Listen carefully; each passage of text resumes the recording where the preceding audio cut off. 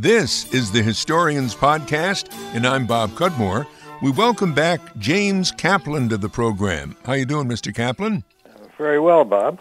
James Kaplan is an attorney, a writer, and a walking tour historian who's the president and one of the founders of the Lower Manhattan Historical Association. The topic today is the history of Manhattan's first synagogue, North America's first synagogue, the Mill Street Synagogue.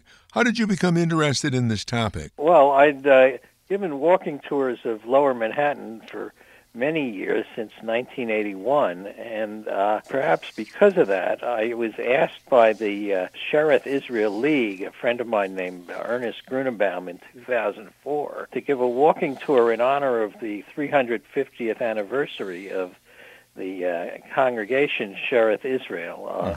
As a result of that, I realized that even though I'd given tours of Lower Manhattan and thought I knew a lot about it, and tours of other areas such as Hell's Kitchen in Harlem, where I'd studied the history of the Irish and the Jews in America and the blacks in America, I really didn't know that much about the early history of the Jews and how the Jewish community came to be what it is in New York and the country.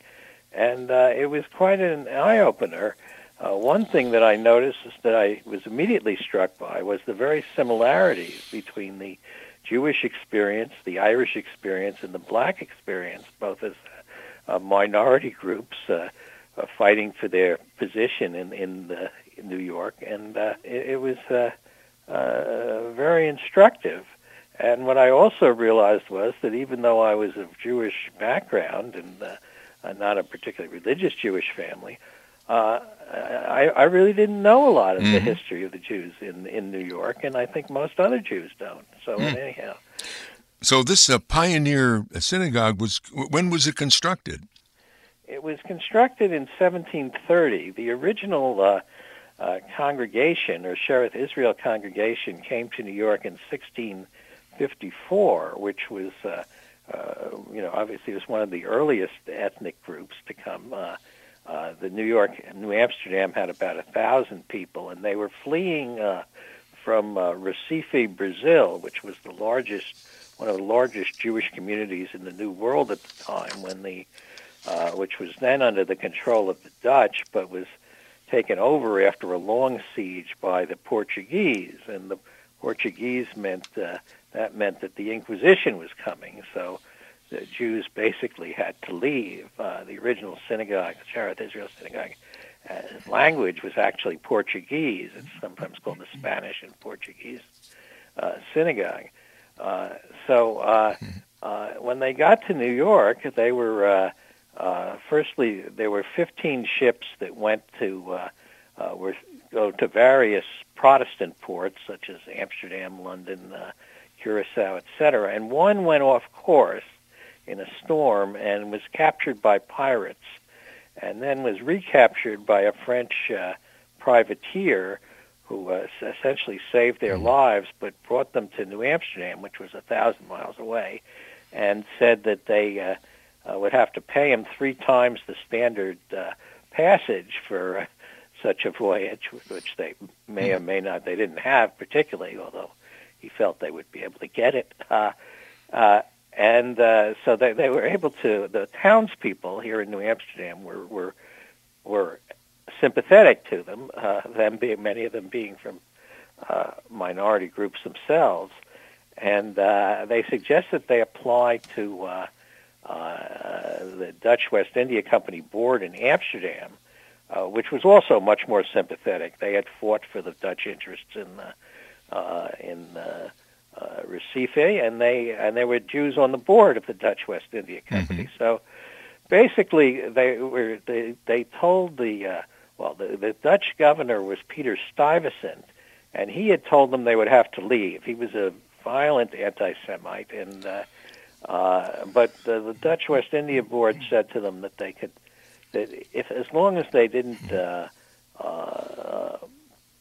weren't a public charge and they didn't worship openly, they could stay. So after all that was the origin of the Jewish community in New York. It's called Shereth Israel, which was the remnants of Israel. Well, that's what that means. Yeah, Remnants of Israel. So they were, and they integrated more or less with the other ethnic groups over the last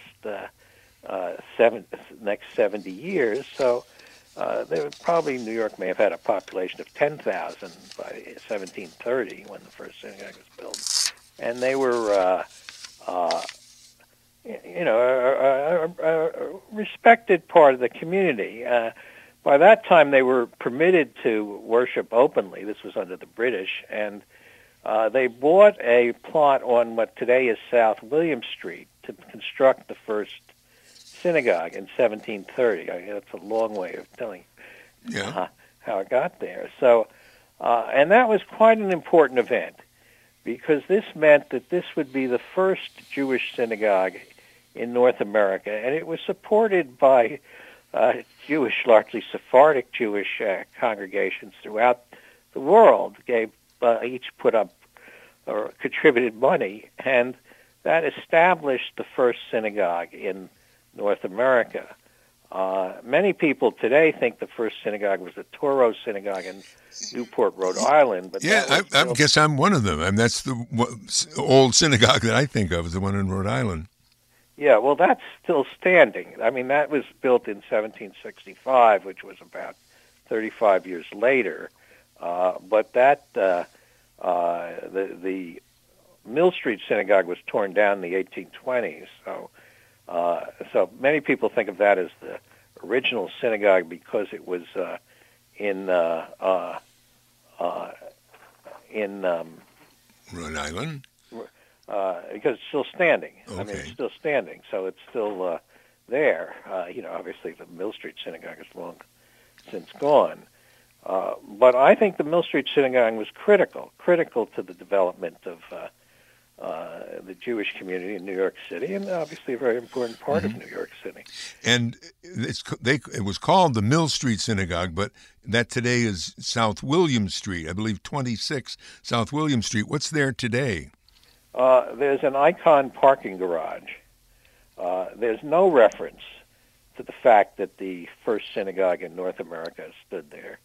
And I think very few people in Lower Manhattan, or very few people, Jewish people in New York City, know that was the site of the first synagogue in North America. And obviously, our effort as the Lower Manhattan Historical Association is to educate people and mark sites that are not known to many New Yorkers that are quite important historically. So you're working on that. We'll maybe ask you about that a bit later, but more on the development of that congregation in Lower Manhattan. There were at least two important religious leaders that came out of there. Gershom Mendes Seixas, or how do you pronounce that? Seixas. Yes, Gershom Mendes Seixas was really, in a sense, the first great American Jewish religious leader. He wasn't actually a rabbi. He was what was called the Hassan. There weren't formal rabbis in the United States until the 1840s or 50s. But he was born in New York. He was from the Sephardic background, and he was, as a young man, he studied Jewish liturgy, and essentially, even from his 20s, became really the spiritual leader of the congregation. During the and he was there until his death in about the 1810s or 1800s. One of his primary roles was that during the American Revolution, he led the congregation out of New York City when the British took over in 1776, and they were militantly in favor of the Patriot cause. And I think that was very important, and in a sense to this day is very important to the Jewish community. I think people don't realize that the overwhelming majority of Jews living in the United States at the time were supported the revolution and supported George Washington and fought in the revolution. And that, of course, would have implications later on for their acceptance in the new United States. And Seixas really was the leader of the community. He first went to Stratford, Connecticut after the British took over, and then went to Philadelphia, where he was one of the leading figures in Mikveh Israel, which was the nascent Jewish synagogue in Philadelphia, and then came back to New York in 1783. He was one of the clergymen who swore in George Washington as the first president of the United States in 1789 in New York, which was very unusual that someone of a Jewish clergyman should be part of that ceremony at the time. He was a trustee of Columbia University, where there's still a Seixas Society. So he really, in a sense, set the tone for the Jewish community in New York City and in the United States. And he was a great believer that the Jews should integrate and actively participate in the civic life of the city. His attitude, was that this country has been very good to us with its religious freedom, and we have a much more we're much more integrated here than we have been in Europe, and we owe it to the country to support it. We're talking with James Kaplan of the Lower Manhattan Historical Association.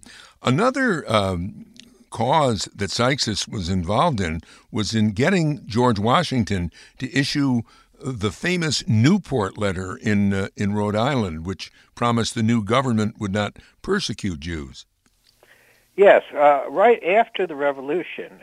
The Jewish position had been very tenuous throughout Europe and throughout history. There were periods during which there would be elements of tolerance, say in Germany and France, and then there would be cutbacks, and there'd be or in Poland, and so he was very concerned, as were many Jews, that we might be accepted today, but not tomorrow.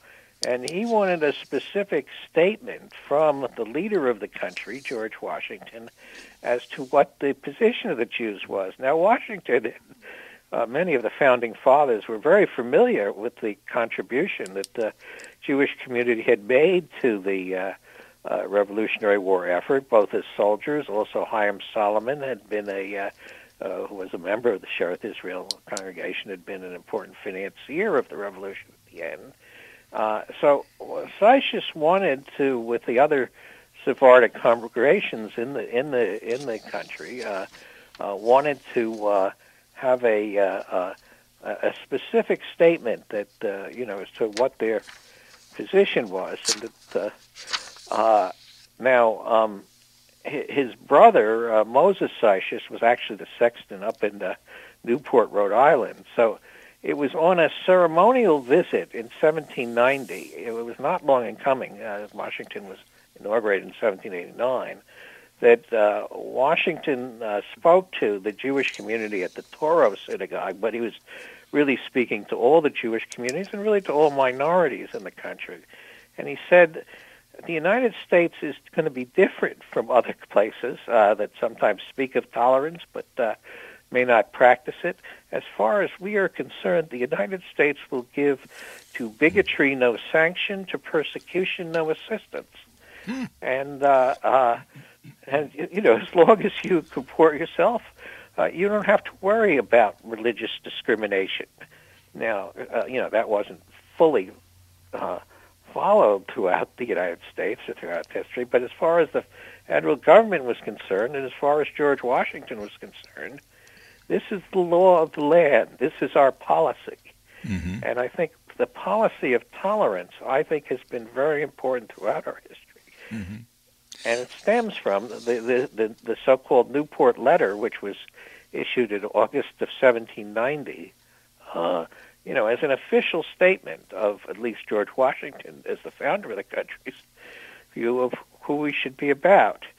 And that, of course, has been quite important to the Jewish community, and I think to most minority communities.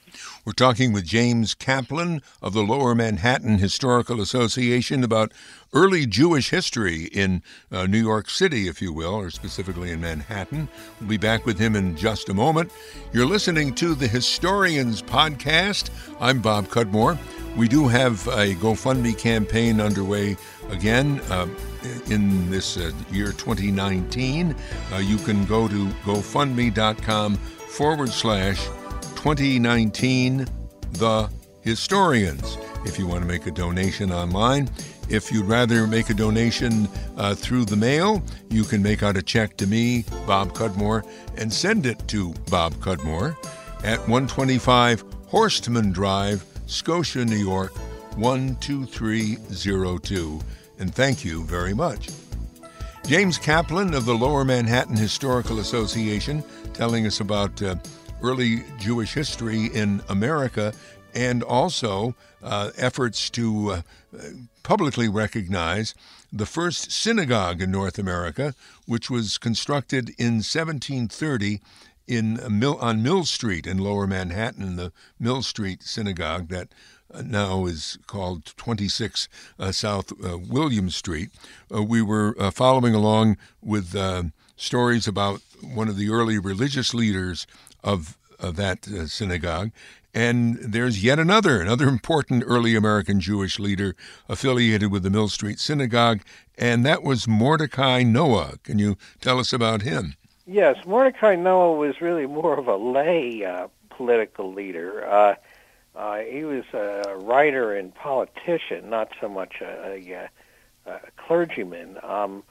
But he came to prominence. He was born about 40 years after Assius in 1786, and he was started off as actually a politician in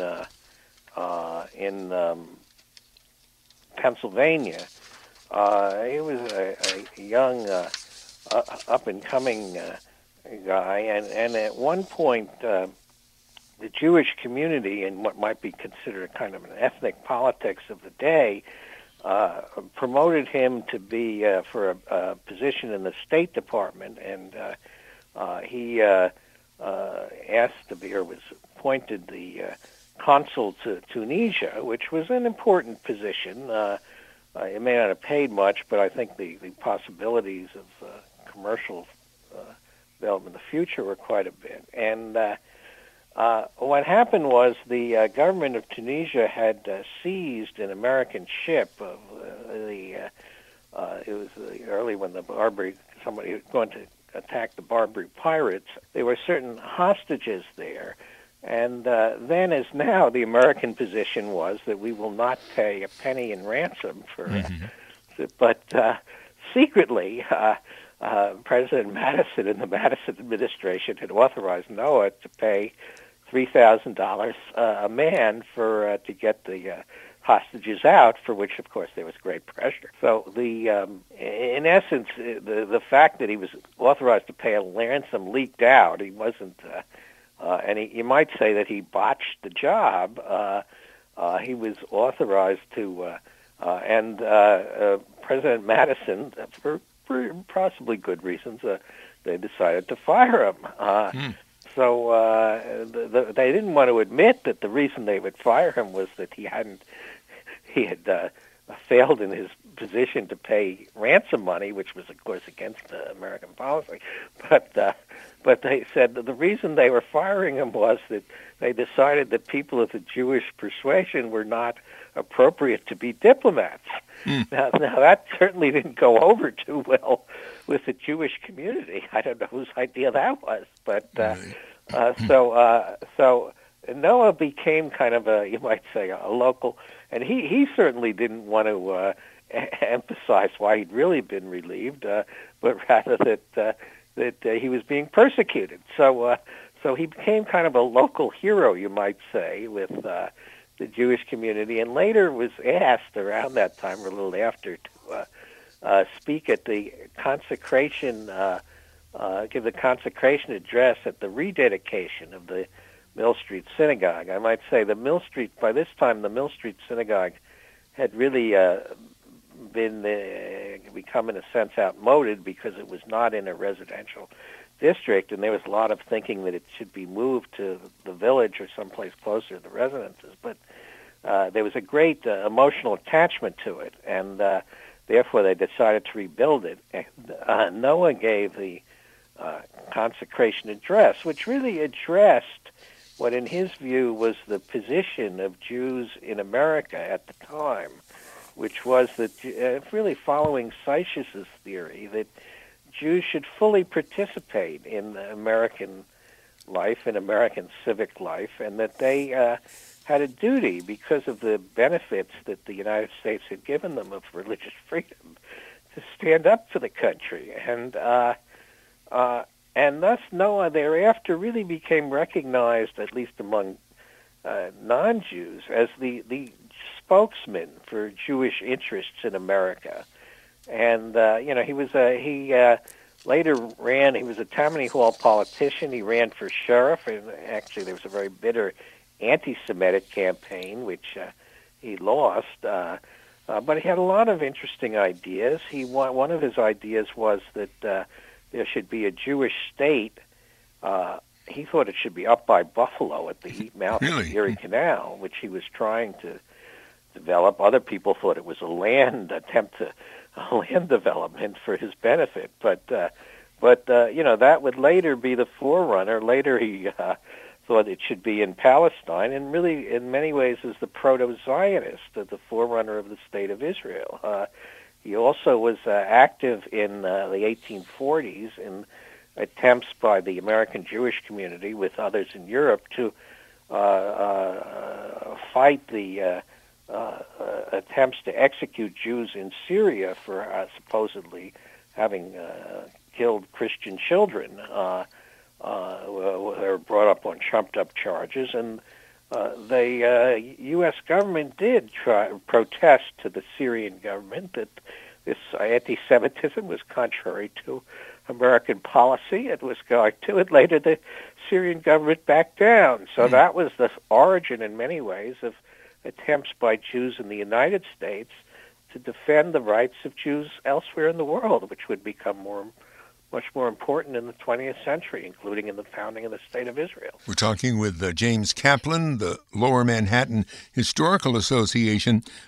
We have about 6 minutes left. I want to get back, if we can, to the synagogue itself, the Mill Street Synagogue that was built in the 1730, and it was torn down, or when was it torn down? And around 1829, I think. What happened was it was considered the area around South William Street was basically a completely commercial district, which it was actually until very recently, like in the last 10 or 15 years.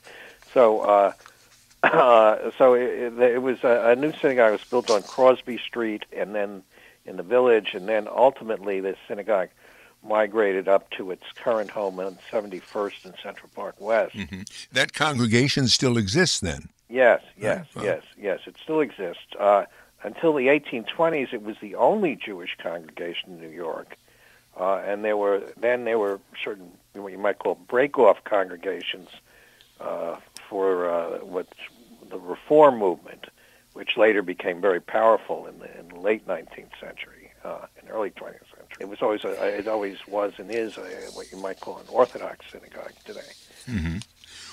And right now you're involved, and I believe your organization's involved in efforts to create some recognition for the Mill Street Synagogue. What do you have in mind? Well, we've gotten the City Council on December 20th passed an ordinance naming the area, co-naming, I should say, the area on South William Street as Mill Street Synagogue Seich's Way.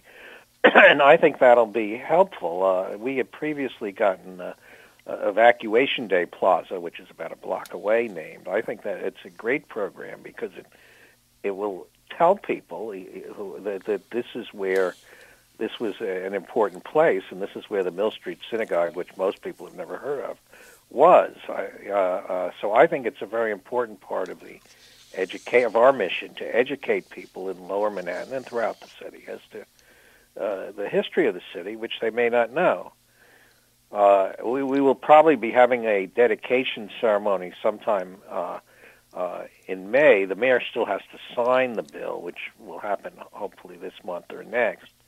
But there was some opposition because there are many different co-namings of streets these days in New York, which I think is a good thing. But some people think it's gotten out of hand, but I certainly don't think this has. Why getting out of hand? What difference does it make? Or is it people get confused by the new name? Yeah, well, I mean, frequently if you go walk around Midtown, you'll see, Jerry Orbach Way, Al Jolson Way, different, and Samuel Battle Way, and people sometimes think it's, it's too much. I personally don't, but there was some opposition to us in the process and the community board. The process by which you get a street named is you have to apply to the community planning board. You usually go before their land use committee, then the full board, and the full board recommends it to the council member. Or the council member in Lower Manhattan, Margaret Chin, has been very supportive of the effort, and then the city council approves it.